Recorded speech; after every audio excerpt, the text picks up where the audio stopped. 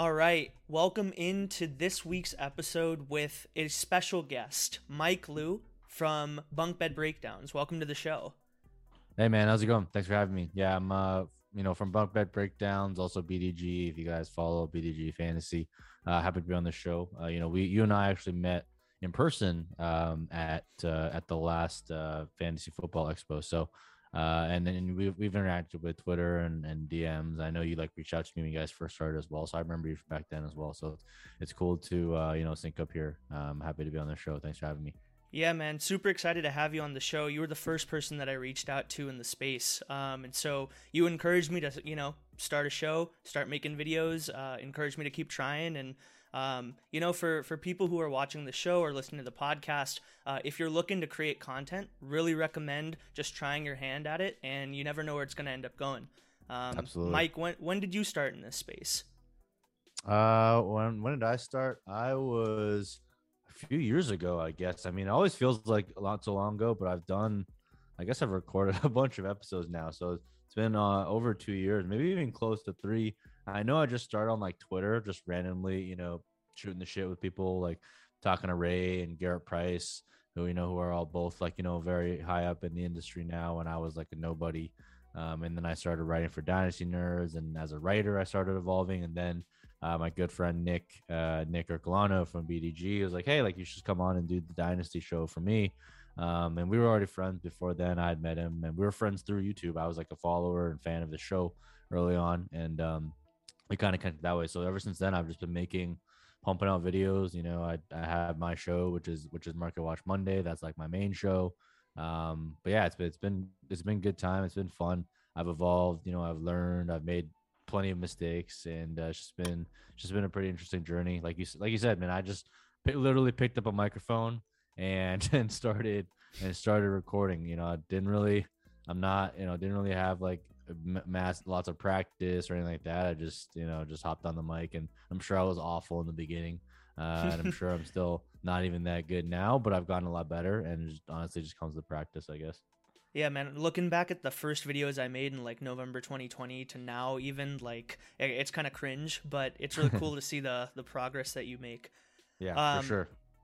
Mike, what sort of content do you make, for people who aren't familiar with, the space that you come from? Yeah. So my background is, I mean, I'm a degenerate at heart, but my professional background is in finance. So, I've worked in finance my whole life, from accounting to investment banking to, operations side at startups. I've kind of done the whole shebang, and I work at startups now in a finance capacity. So that's always a mindset that I bring. Like I'm a very analytical type of guy, and when it comes to player breakdowns and stuff like that, I feel like the content is so saturated with that already. And like it's not like I'm gonna break down someone better than Ray GQ, who does it really well. I'm not gonna break down someone analytically better than like a Peter Howard or a Drew DF Bean Counter. I think all good friends of mine. But I think with the edge that I bring to the game is I focus very much on just like high level strategy concepts. So all my videos, you'll very rarely see me break down players, because like I said, one, it's not that interesting to me, but two, that's not my forte. But what I am good at is kind of analyzing trends, understanding the market, and just playing game theory within my leagues. And I think honestly, like that's a very, very underserved part of the market. Like you go on Twitter, you go on YouTube, you go on wherever, like 99% of the videos are like players you should buy, players you should sell, who you should draft, who's undervalued, who's overvalued. And it's just a completely saturated market. I think everyone's talking about the same shit. I think very underserved part of the market is the strategy component, because you can be the greatest player evaluator ever. But if you were to give me someone who's really good at strategy that knew nothing about football, and all they knew was like ADPs and values and general market trends, versus someone that knew nothing about any of that, didn't know any game theory, didn't know anything about market trends, and just really knew how to study players, I would take the guy that understands market trends and knows nothing about football like 10 times out of 10. Because the game comes down to numbers, right? All you're trying to do every year is to try and acquire the most points for the least amount of value that loses the least amount of value going forward in Dynasty. So, that's kind of what all of my content is built around. Like I try and I try and like teach people a way to think. And I don't want people to just agree with me, right? But I want to teach them a way to think about the game that's different than, the way most people think about the game. And hopefully they can take those types of learnings, apply to their own players. And, just because we don't agree on the same player doesn't mean anything, because if they can take the strategies and apply that and kind of dominate their leagues, that's really what a lot of my content is built around. It's mostly all strategy based, and it's very rarely, player focused. Yeah, I think one of my favorite tidbits that you shared is how to attack rookie drafts. You Mm-hmm. know, while everyone was saying, for the 2022 class, oh, you sell your picks, go for the 2023 class, you were saying, hey, man, sit back and profit. Like if you Mm-hmm. have 2022 picks, or if you can go and get them at a discount, they're always cheaper in season. And then right when the off season hits, that's when you go and you actually go and make your money, because you can literally just hold those assets and then you wait 3 months and all of a sudden those values appreciate by 30-40%. Yeah, I mean, look what happens. Brees Hall goes out there, runs a sub 4.4. Garrett Wilson goes out there, runs a sub 4.4. Olave goes out there, runs a 4.2. Zamir White goes out there, runs a bunch of running backs going out there, measuring a 220, running 4.4s. And all of a sudden, this class doesn't suck as bad as everyone thought it did. And it never does. It just never does. And that's just like one of the easiest ways to profit, because I'm like, if everyone's going for something, I mean, that usually means that you probably shouldn't be going for that thing. So everyone was going for 2023 picks. And I love 2023 picks, but I got all my 2023 picks like 2 years ago, because that was the point where I'm like, okay, this is when they're cheapest. And so I'm not trading for 2023 picks anymore, because in order to get a 2023 pick, you're basically paying fully realized value at this point. Because of how imbalanced they are in the eyes of the market relative to the 2022 class. So I was like, all right, well, I'm just gonna grab some more 2022 picks and see what happens. And like I said, man, like rookie picks, all they do is just increase in value from in season to now every single year, never changes. The only thing that changes is maybe they increase a little bit less than years past, but that's still fine. And it's just been, and I'm excited now to start kind of hitting some of these rookie drafts, because the class is a little bit deeper now than I thought it would be. It's still not as top heavy, right? You're not going to get the same. You don't have a Jonathan Taylor out there. You don't have like a DeAndre Swift out there, but you do have a bunch of very good players, a bunch of very good wide receivers and running backs you can kind of pick at the top of the class. Yeah, they always say when they zig, you should zag. Anytime the Yeah. market's going in one direction, go the complete opposite direction, at least within reason. Yeah. Because everything's going to be overpriced otherwise, if you're Yeah. going where everybody wants to buy. I think it's really cool that, your entire, methodology is to teach people how to think about the game. And one of the things that I've been waiting to kind of pick your brain about is, you do come from this analytical background. You probably entered the space looking at numbers and probably being very captivated by how you can understand the game through numbers. But I remember seeing last off season, Jalen Waddle didn't meet any of those numbers for you, or at least wasn't like, on the same level as Jamar Chase, but you fell in love with his film. So I'm super curious to understand like what extra dimensions of watching film kind of changed your mind or overrode what the numbers were telling you when analyzing that player. Yeah, well, first off, I want to say like I'm not like a film guy at all. Like, I mean, I just watch football because I like it. So I wouldn't say like I took on like a film prowess all of a sudden in the off season. What I will say is I've kind of evolved over the past couple of years. Like you said, when I first started, much like every single other analytics analyst, like I thought I was hot shit. I was like, oh, all I need is numbers. I don't need film. Like, film guys are they suck. Like they always miss. And that's true to a degree for a certain subset of the film community. But I think what I learned is I really came to value like the skill set that film people bring, and I really leveraged them. So some of my favorite film follows. Ray GQ, I mentioned him. Jared Wackley, Garrett Price, guys over at Dynasty Nerds, big fan of them. Jetpack Galileo, one of my favorite film guys, because he takes his film and he puts it into numbers and he grades it. And that's why I like the Nerds as well. Nerds kind of did that last year. And I think that takes a lot of guts for them to put on paper, like, and put a stamp on someone before the draft happens. Be like, hey, this is what the film tells me. And so I'm a big fan of following them. So in my entire career, like I want to say career, it's not like I'm making a living out of this, but in my entire time of playing fantasy, the best hits are always when the numbers align with the film. And in my early days, I used to always forget about the film, and I thought I was better than the film. And as I grew, I learned more and more. Angelo Fantasy actually is another really good guy, and I'm constantly barraging these guys in my DMs, and I'm asking them like, "Hey, what do you think about these players? What do you think about these players? Like, I like this guy from a film from an analytics perspective. What does the film tell me?"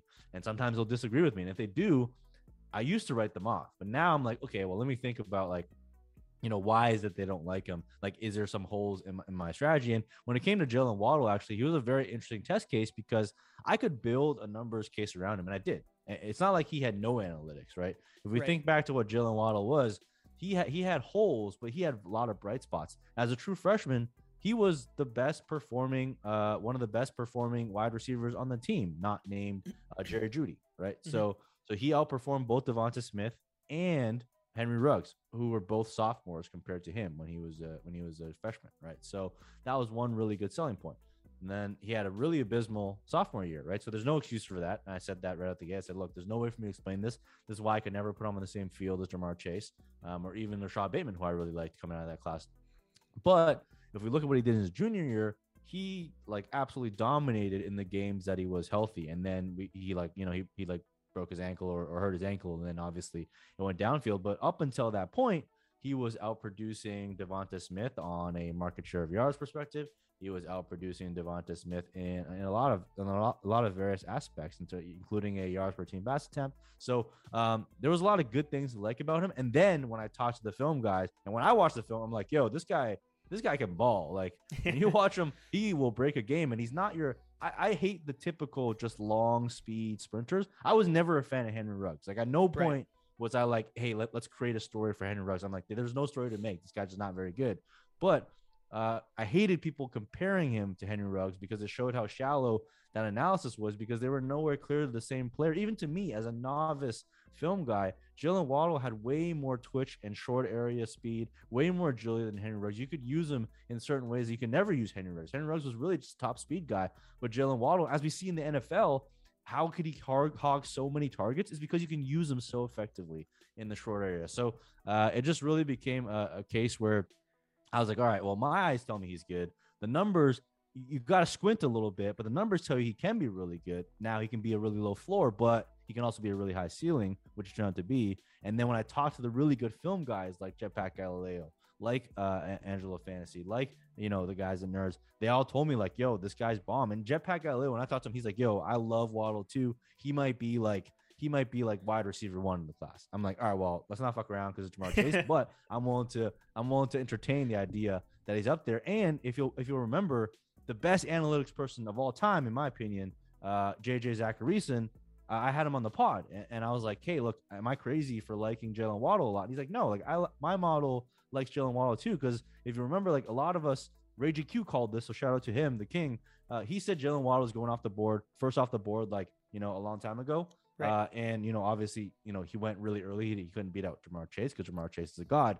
But, he went really, really early in the draft. So all those factors combined, if you zoomed out a little bit and took in everything, which is what I think people lack the ability to do. A lot of people lack the ability to do. Like, the extreme analytics, in my opinion, is like just as bad as the extreme film guys, because neither side is willing to learn or come to any sort of agreement. So I hate that. When I get in debates with analyst guys, like sometimes it's just as painful as when I get into debates with film bros. But for me, it's like I like taking that balanced approach. I know where I'm weak, so I lean on people that are stronger than me, that are smarter than me in those aspects of the field. And Jalen Waddle is just a great example where, hey, if you zoom out a bit, right, and you take everything in context of what he was able to do and what his numbers showed out at, he actually was a very, very good prospect. I think that there's really strong signals in understanding like what the wisdom of the crowds are telling you. You know, if like the analytics community loves a player, but the film guys hate him, or vice versa, that player is someone you should be double clicking on, and you definitely shouldn't write off. Yeah. I think that, when we're transitioning over to the 2022 class, there are a couple of guys that fit, that mold where one community really likes them, another community really doesn't. Isaiah Spiller comes to mind. Garrett Wilson sometimes comes to mind. Some people have even brought up like George Pickens to me. I'm curious, are there any Jalen Waddle type prospects that really like pique your interest in this class? I don't think there's any like Jalen. I mean, I guess the natural guy that lazy people are going to fall on is Jameson Williams. He piques my interest for sure because he was a non-factor for the first 2 years. and then he walked on to Alabama, and then he was an absolute rock star. And again, the film guys that I trust, like Jared Wackerly, like I was talking to him in text messages. He's like, "Yo, I love Jameson Williams. He's like a really, really good player, and a lot of film guys are falling in love with him."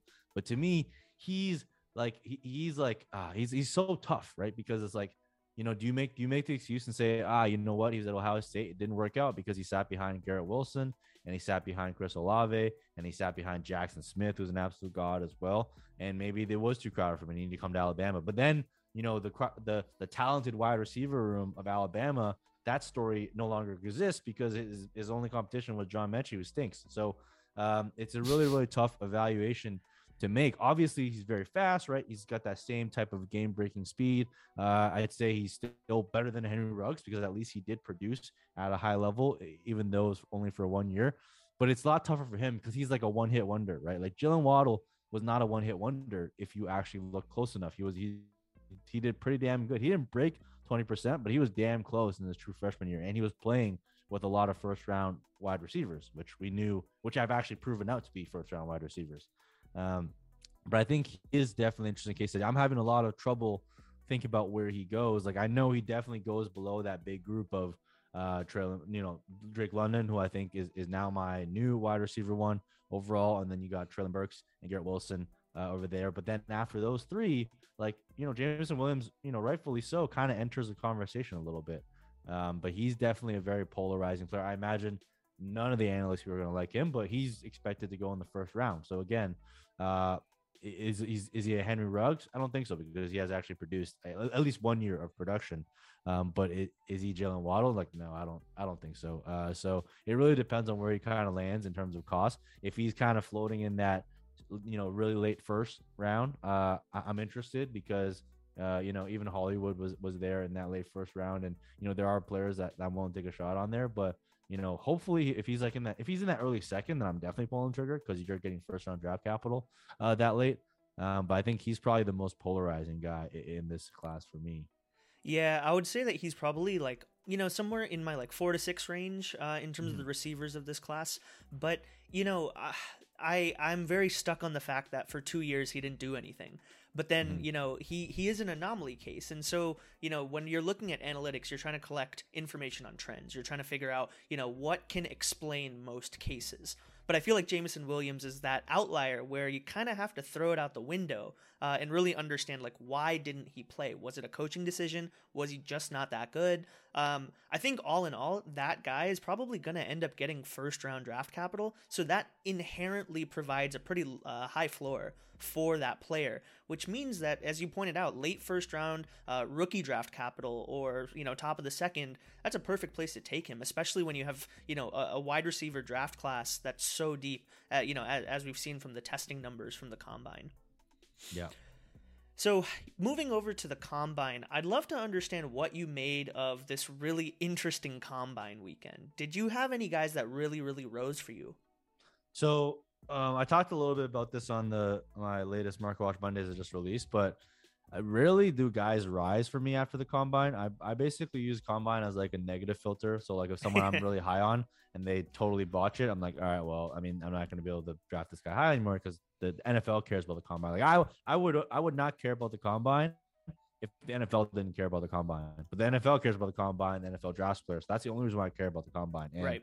especially when it comes to like wide receivers, like combine doesn't really literally does not matter. Like if you look at the correlation of combine, how fast they run, how high they jump, how strong they are, yada yada yada, and like the actual production of wide receivers in the NFL, like it does not matter at all. There's basically zero correlation. And I think Adam Harstad put a really interesting tweet thread about this a while back.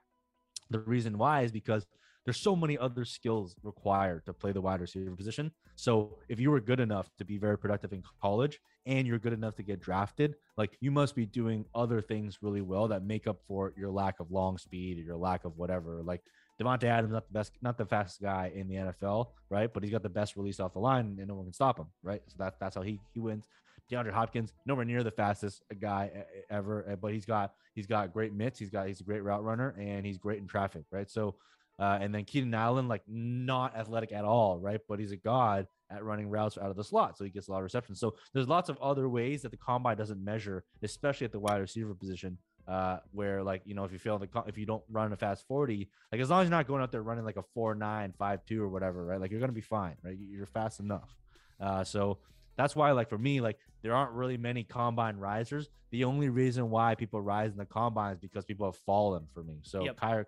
Kyron Williams like fell off the face of the earth because you're that small and you're slow and you're not athletic. It's like what you have to offer. I think he's a good player, but like the NFL is not going to give a shit if you're 190, you're buck 90, and you can't even break like 4.6, right? So I think he's a really big faller for me, but there aren't really any big risers. I'd say like Brees Hall was already my running back one. Right. I'd say maybe the only big risers are probably some of those like fringe guys that I was looking at in that like late second. Like maybe they move up a little bit to mid second guys like Rashad White, right? Who have the size, who have the receiving ability, who actually tested out on the speed score pretty well. That's like pretty much the only combine thing I care about is speed score for running backs. And then obviously like all athleticism for tight ends. But at the end of the day, like I'm never gonna be like, oh shit, that guy ran a really fast 40. He just jumped up like 6 spots in my ranks. That never happens. The only way he does that is if 5 guys ahead of him all shit the bed and I move all 5 of them down. That's the only way that happens. So I think about it in that way. I don't really think about combines as a positive enhancer. I just think of it as a negative filter. Yeah, that's what affected my wide receiver 1 rankings, because Treylon Burks was the clear-cut wide receiver 1 for me. And, I agree with you. Like, the combine, all it does is really signal to you, like, do you fit the range of acceptable? If you fall outside of that range, you are effectively adding red flags to your profile. So when I look at the guys that failed or fell in my list, I'm looking at guys like Kyron Williams or David Bell. He fell off the face of the earth. Wandale, he measured in, really small and slow for his size. And then guys like George Pickens, I really hate the hand size, stuff like that. That stuff's kind of weird to me. But, if you're a receiver and you have big hands, that one kind of feels like an easy translation. And he measured at 8.8 inch hands, which is pretty small. And then, when we're looking at these measurables, I would say that the one that matters the most for wide receivers isn't the 40 speed, but the 10-yard split. So how fast are you in those first 10 yards that you're running? Because most of the time, these receivers are running within the box, right? Within those 10 yards from the line of scrimmage. And so George Pickens ran a pretty slow 10-yard split. But when we come back to the discussion of wide receiver 1, you said Drake London was already your wide receiver 1? No, Treylon Burks was, but the more I looked at it, I think the more it makes sense that Drake London kind of takes that spot for me. Not because of what happened to Treylon Burks at the combine, because I was like, there's not going to be a DK Metcalf in every single right. in every single combine. So people that are setting up for that are setting for disappointment. But mainly because the more I looked at like Drake London's like experience adjusted and age adjusted metrics, it was actually pretty insane just what the season that he had in terms of looking at his like yards per team pass attempt, like just really, really high upper echelon efficiency, market share receiving yards before he got injured, obviously. And then obviously the guy's like he's massive, right? So and the film kind of lines up as well. He played with some high caliber NFL receivers in Michael Pittman and Amon-Ra St. Brown, and was still able to produce. So I think everything kind of lines up for him. And I know everyone loves to jump to like the Mike Evans comparison. I don't know if he's Mike Evans or not, but he's definitely got the size and the potential to fulfill like that alpha role in the NFL. So I think that's very, very exciting. But not a knock on Treylon Burks at all. But, just from the people that I've followed, they seem to think that there's a lot more weaknesses from a film perspective in Treylon Burks' game. He's a lot more limited, not as multidimensional as a Drake London. So, I think those are a couple of factors going to play. So it's like you're splitting hairs. I think they're both great prospects. But right now, gun to my head, if I had to pick a wide receiver first, I think I'm just going to take Drake London off the board. That's really interesting. I think that, as you said, it's kind of a coin flip, like you're splitting hairs. For me, I'm surprised to hear that feedback about Treylon Burks, because from all the stuff that I've read about him, he was used in all sorts of ways in the offense. He was, catching medium routes. He was running deep routes. He was used out of the backfield. He was used in the slot. He was catching screens. He was blocking. So from what I saw, Traylon Burks was kind of used all over the field, and so that kind of made him situation proof to me to an extent. Hmm. While Drake London felt more of one of those long striding type receivers, mixed in with his injury, coming off, I think he had an ACL injury this offseason. Yep. That kind of scares me. Now, granted, the ACL injury isn't the same thing that it was 15 years ago. Like, people tear ACLs and come back and tear another one and come back and they're like, completely fine. But that, just the fact that he's injured kind of adds a little bit more uncertainty to his profile to me. That, it's closer than it was before the combine for me. But Drake London is still one of those guys where I think I'm going to have to go back and really evaluate how much did Traylon Burks 4.55 40 speed really impact, his valuation to me. Yeah, I think the more interesting data point for me for Traylon Burks is not his 40 time, but his like in-game clock speed in miles per hour. Like we saw him hit like 20, 21 miles per hour. So we know that like speed is not really going to be an issue for this guy. I think if you look at Traylon Burks, you're right. He was definitely used in a lot of spots, but even Drake London was used in a lot of spots. I think he was getting like 3 screens a game or something like that. He was basically the entire USC offense, which obviously, after he got injured, their offense took a dump. But I think, like I said, they're both good prospects. I'd be happy to kind of grab either one. And I'm really kind of splitting hairs here for Drake London, but just some of the feedback that I've gotten from the film perspective, it seems to be a little bit more favored in his side. Obviously, draft capital will play a role as well. I'm also projecting him to go ahead of Traylon Burks in the draft right now. So that's another factor that kind of comes into play. But yeah, overall, both pretty good prospects. Whichever one goes to Philadelphia is going to scare me the most, but that's just my own bias right there. So, Mike, I'm curious who you feel isn't talked enough about in this 2022 class, whether those are QBs, running backs, tight ends, receivers. Who is not getting the attention they deserve? Who's not getting the attention deserve? Honestly, I don't really know if there's anyone that really stands out. Before the friggin' NFL Combine, I would have said Kyron Williams, but now we don't need to talk about him at all anymore because I have a strong. I think there's a it's highly likely that he just like doesn't go until like late day 3 or if at all, because it was really a botched combine. Who's not talking about enough? I would say maybe Wan'Dale Robinson. I think Wan'Dale Robinson is really interesting. He's small though, so that's gonna scare people off for sure. But production wise, he's a beast. I mean, and the way he's used in the offense, like you said, you like how Traylon Burks kind of used. Like Wan'Dale Robinson was used like all over. Right. He was like that offense. So from a production perspective, if you look at his his experience adjusted metrics, he flies. Like he's kind of in that upper echelon. The only thing holding him back is the size. So obviously, that could play a role. We know the NFL is evolving a little bit in terms of how players are being used. You're getting more and more players kind of working in those hybrid roles. But obviously, we saw Rondell to kind of struggle his first year as another player that I loved. So I think that's probably the one factor holding back, and we'll see where he goes in the draft. But if he goes to a nice creative offense, I think he could be like a pretty interesting player coming out of this class that doesn't really get mentioned at all with any of the higher end wide receivers, and rightfully so. He shouldn't be in the same class as Drake London and Garrett Wilson, but I do think he's a pretty interesting one that I'll be kind of looking out for in that like second round, top half of the second round of my rookie drafts. The situation-proof place that any receiver can go and their value is going to shoot up is Kyle Shanahan's offense. So, if we end up seeing Wan'Dale or pretty much anyone shifty end up in San Francisco, I think that would be, a very, very ideal place to, see someone like Wan'Dale. And considering that his profile tanked over this weekend, or at the very least dropped, I could see him being at a value spot for a team like San Francisco to go and, snag him up.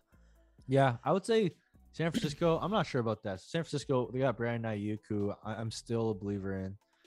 And then they got Debo and they got Kittle. And I mean, the assumption is Trey Lance and going to step in, next year. So it'll be a pretty low passing volume offense.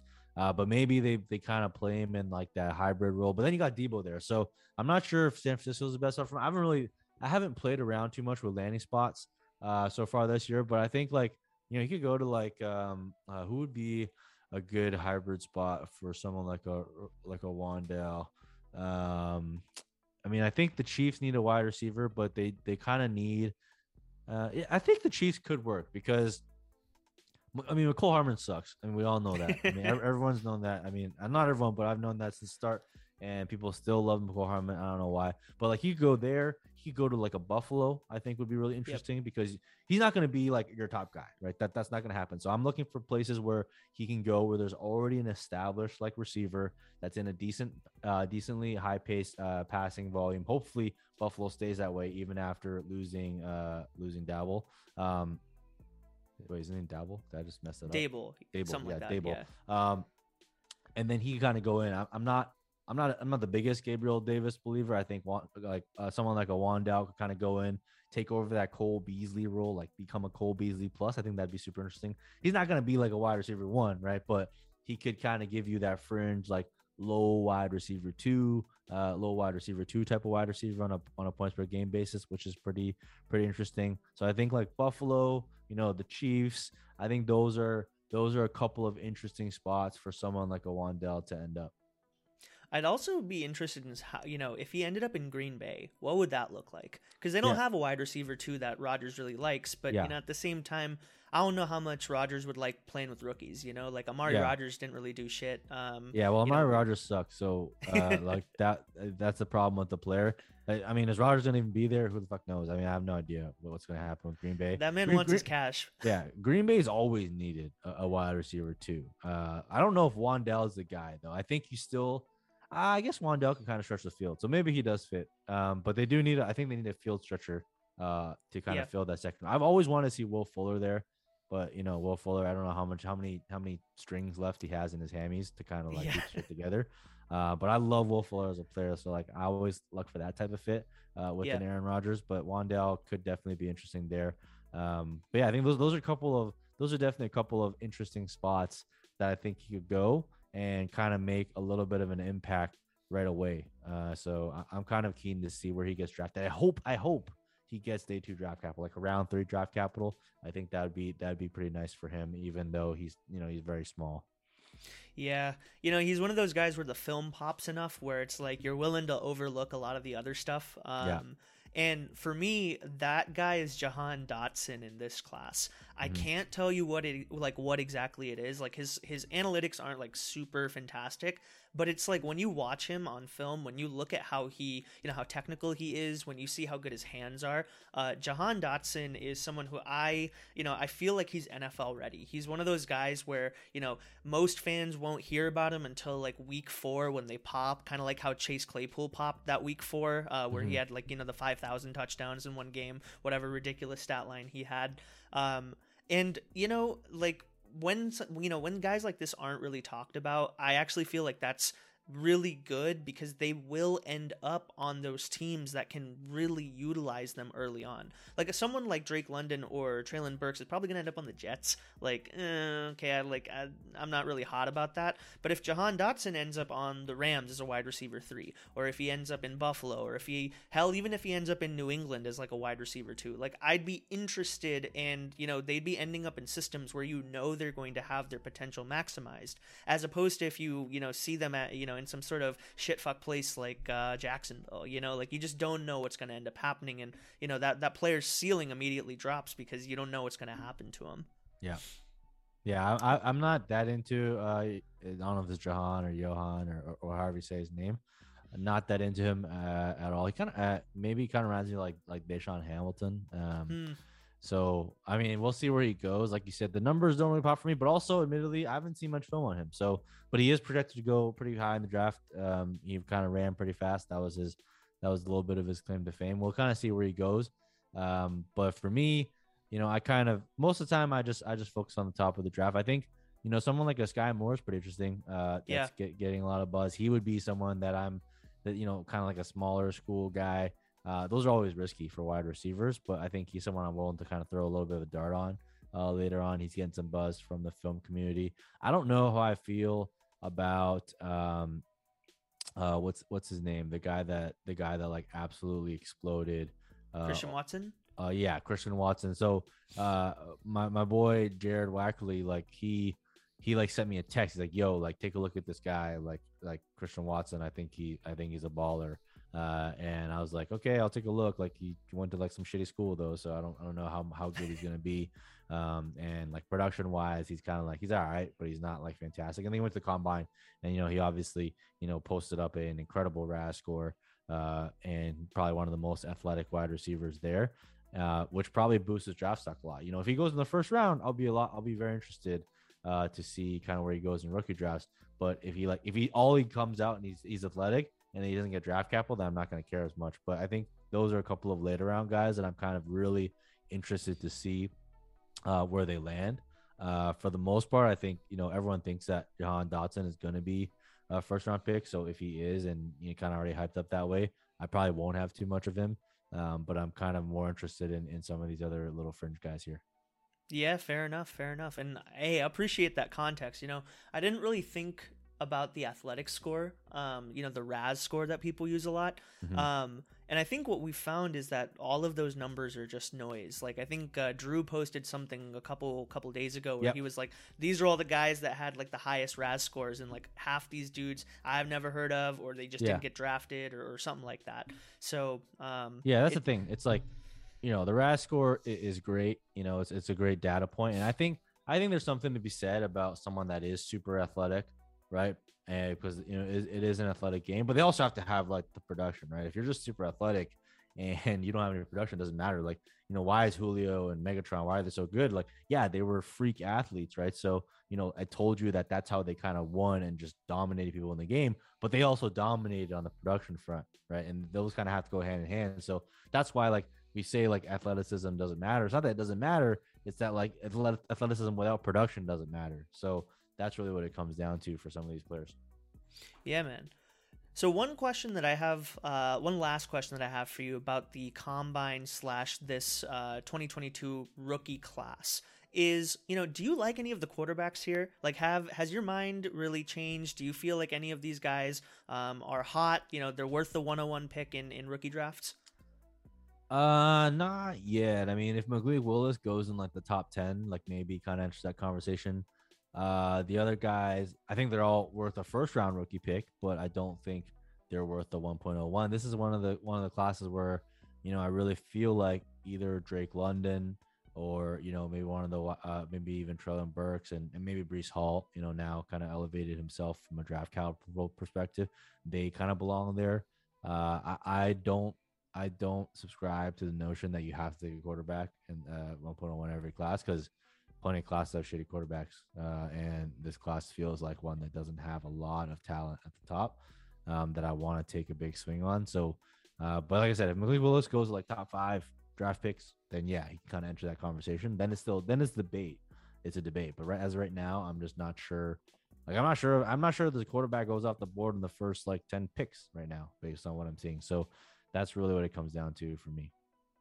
So for the people that have followed your strategy, collect 2022 picks, don't sell yours, maximize the value of this draft class, right? Mm-hmm. They're sitting there with, 1, 2, 3 first round picks in this class. Mm-hmm. What would be your advice to them, tackling this draft? Are you saying, all right, sell? Are you saying trade down? How do you view the totality of this class? Yeah, so I think it's going to be normally I would say like, yeah, you can trade back, get first in the next class. You're not going to get first round picks to trade back in 2022. That's not going to happen, at least in any type of like experience league. So what I would say is like, if you're going to trade back, what I would try and target is a 2024 class, because that class is also pretty loaded. We got Travion Henderson. If you guys don't know who he is, look him up. He's like the next Bijan Robinson version 2.0. So if you get some picks in that class, his name alone is going to boost the value of that entire class. And I always like to look 2 years ahead to try and like get those deals and get those discounts. So, you could take like a 2022 first, get a 2024 first plus a second round pick, right? That could be a nice move. And you get, you don't get a primo player in this class, but you will get a very high value current asset in 2024. And then the other part is like, I always trade out for veterans. Like, so, people that listen to my show, they know I love to dominate a class. I'll get like 4 or 5 first round picks and I'll control that class. But I rarely use 4 or 5 picks. You'll be lucky to see me use like 2 picks out of those 4 or 5 first round picks. I'm looking to trade out for veterans. I'm looking to trade out for future picks. I'm looking to do some combo of the above, right? And That's what I always like to do. Like the whole point of getting all those rookie picks for value early on is so you can cash them in when the draft comes, right? The worst thing you can do is own 4, 5, 6 first round picks and just pick 5, 6 rookies because you're gonna pick bust. Like, it doesn't matter how good you are, you're gonna pick bust. And now is the best time to acquire veterans, and it's the best time to sell rookies. So, a dynasty is all about understanding the calendar, understanding the ebbs and flows, and timing the tops and bottoms. And now is the top of the rookie class. So, and now is the bottom of veterans. And so, why not take that value gap? Because when it comes in season, a lot of the rookies will bust, right? And their values decline, and you'll be able to get this year more than ever that I can remember. You'll be able to get a lot of top end veterans that can help you win your leagues. And even if they don't help you win your leagues, it can help someone else win their leagues, and their value will be much more in season, like halfway through the season. People will be looking for, top end wide receivers. They'll be looking for the Devontae Adams, right? That people are letting fall the third, fourth rounds. They're going to be looking for the Stephon Diggs. They're going to be looking for those types of players to help them win. So, why not kind of cash in your rookie draft and kind of just grab some of those players? It's the easiest way to flip from like rebuild to contender. Like, I hate perpetual rebuilds. Like, when I target a class, I tell myself like, this is the year I'm going from like, bottom 3 to top 3. I want to make that shift really quickly. And the way to do it is to absolutely trade for veterans, not just use rookie picks. Yeah, and I think too, like, when people go and collect, and sometimes it, goes towards the end of hoarding first round picks. Mm-hmm. I've always contended that the whole value of having, 5 or 6 first round picks is not to pick the players, but to actually have leverage and kind of strangle the draft. You control most of the board at that point. So, your entire value proposition is in the fact that you have all of those picks. Mm-hmm. So you can coerce people into, trading, players that maybe they didn't want to throw in because you're controlling 5 of the first 8 picks or whatever your board might look like. But yeah, I think that all of your advice is really sound. And, if you have listened to Mike today and you felt like, his content really speaks, to how you play the game or how you want to learn how to analyze trends, how to, understand the fantasy space, you should follow Mike. Where can everyone find you? Yeah, you can find me on Twitter at Mike Me Up with 2 P's. You can find me at BDGE Fantasy Football. All my content's over there now. And, I'm also, the Bunk Bet Breakdowns channel is basically retired. We've basically reconsolidated our content on BDGE. You can find me. I have a Patreon, patreon.com/OurPack. So on there, I have a pretty close-knit community of like 200, maybe 200, 300 people. And we talk fantasy football all the time. We also talk NFTs, crypto and all that type of shit too, if you're into that. So yeah, just holler at me. My DMs are always open too. Try to answer questions when I can. Yeah, man. See you guys out there on the streets. Thanks for having me on the show. Thanks for reaching out. I mean, I'm happy to see you guys are kind of growing. You guys are doing your thing, making videos, making short form, making long form. So it's good to see, man. I love to see new people kind of join the space because I think there's there's a ton of boomers in the fantasy football space. So it's always good to get like new perspective, new faces. It's just exciting, Yeah, man. Don't use MFL. That automatically outs you. I use MFL. Okay. The reason why is because there's the only way that you can play Devi is on MFL. So that's the main thing. True. But yeah, otherwise you don't really need MFL. I've grown to like, Sleeper has his faults, MFL has his faults. I'm fine using either. The only one I don't want to use is Fantrax. I played that for a camp as a Ken, and I literally left the league because of that, because the platform was so trash. I couldn't handle it. But that's the only platform I don't use. All right. Well, you heard it first. If you use MFL, you're not necessarily a boomer. If you're playing anything besides Campus to Canton, please use Sleeper if you ever want to play with me. Thank you, Mike. Really appreciate you coming on the show. Follow him on Twitter, follow him on Patreon, follow him on YouTube, follow him on the streets, whatever you want to do. Make sure to like and subscribe to this channel, and we'll catch you next time. Let's hit that music.